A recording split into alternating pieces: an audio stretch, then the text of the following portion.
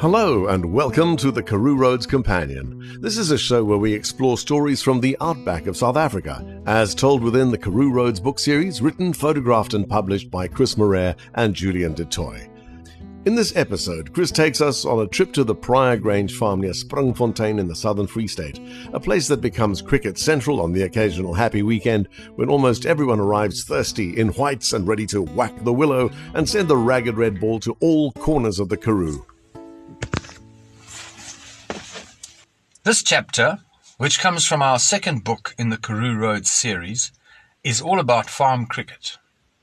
This involves umpires in slip-slops, agricultural boundary shots, lost balls in meerkat burrows, and at the end of a hot day in the sun, an evening braai with old friends, a cold beer, and lamb chops sizzling on the griddle.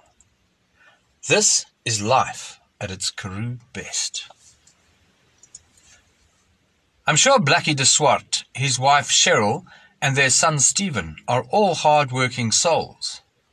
It does seem, however, that they have just far too much fun down on Prior Grange farm outside Springfontein in the Southern Free State. Take young Stephen, for instance.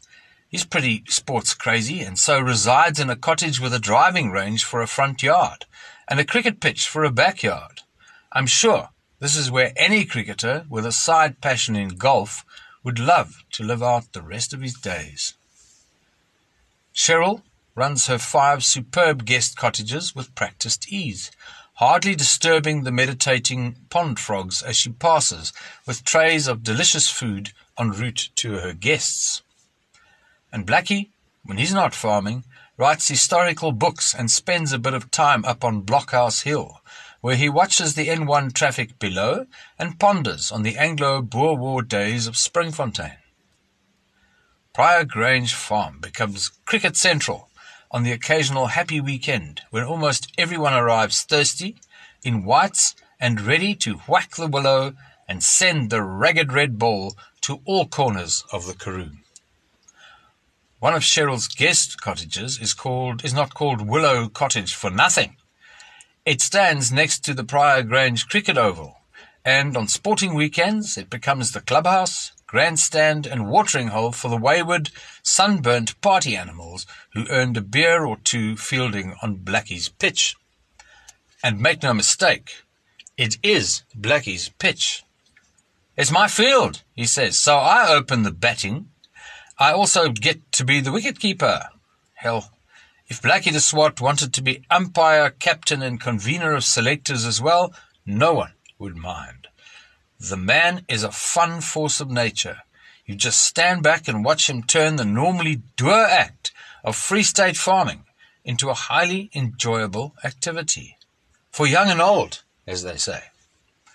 On a weekend in the late summer, we come to enjoy the flesh pots of Prior Grange, the company of the de Swarts, and a good tussle between the Springfonteiners and the blokes from Colesberg, down the pike in the Northern Cape.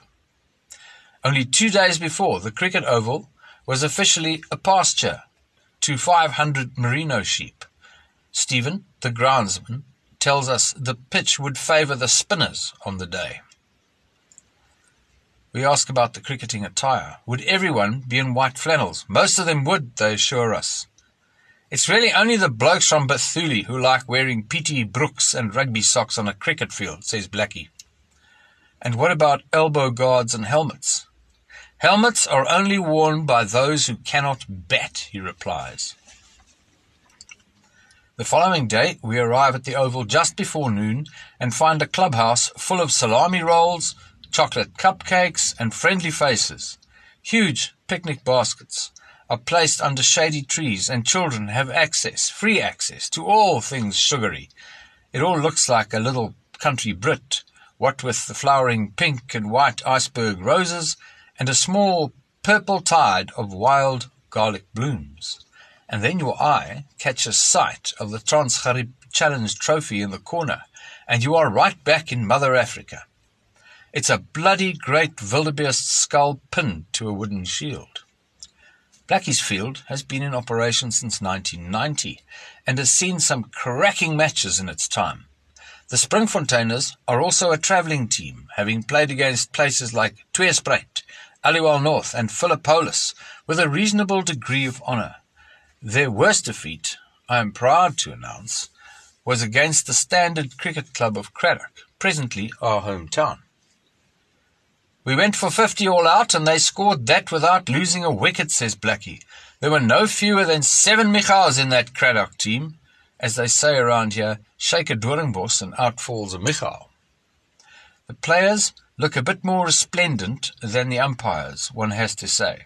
The umpires wear long blue dust jackets, tackies and slip-slops, later dispensing with the formalities of slip-slops and digging their bare toes ecstatically into the hallowed turf. Blackie comes into bat, scores a couple of runs, and is then, in his own words, mightily distracted by a farmyard fly buzzing about his helmet. As a result, he is clean bowled. Then the 6 balls start flying around the place, mainly into the rough.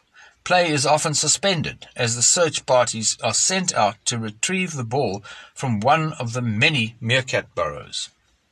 It's a glorious day for cricket of any shape, form or standard. Puffy white clouds in the blue sky, a cheerful breeze taking the edge off the 34-degree heat, cold beers in the bag, and trucks passing back and forth out there on the distant N1 like movable advertising hoardings.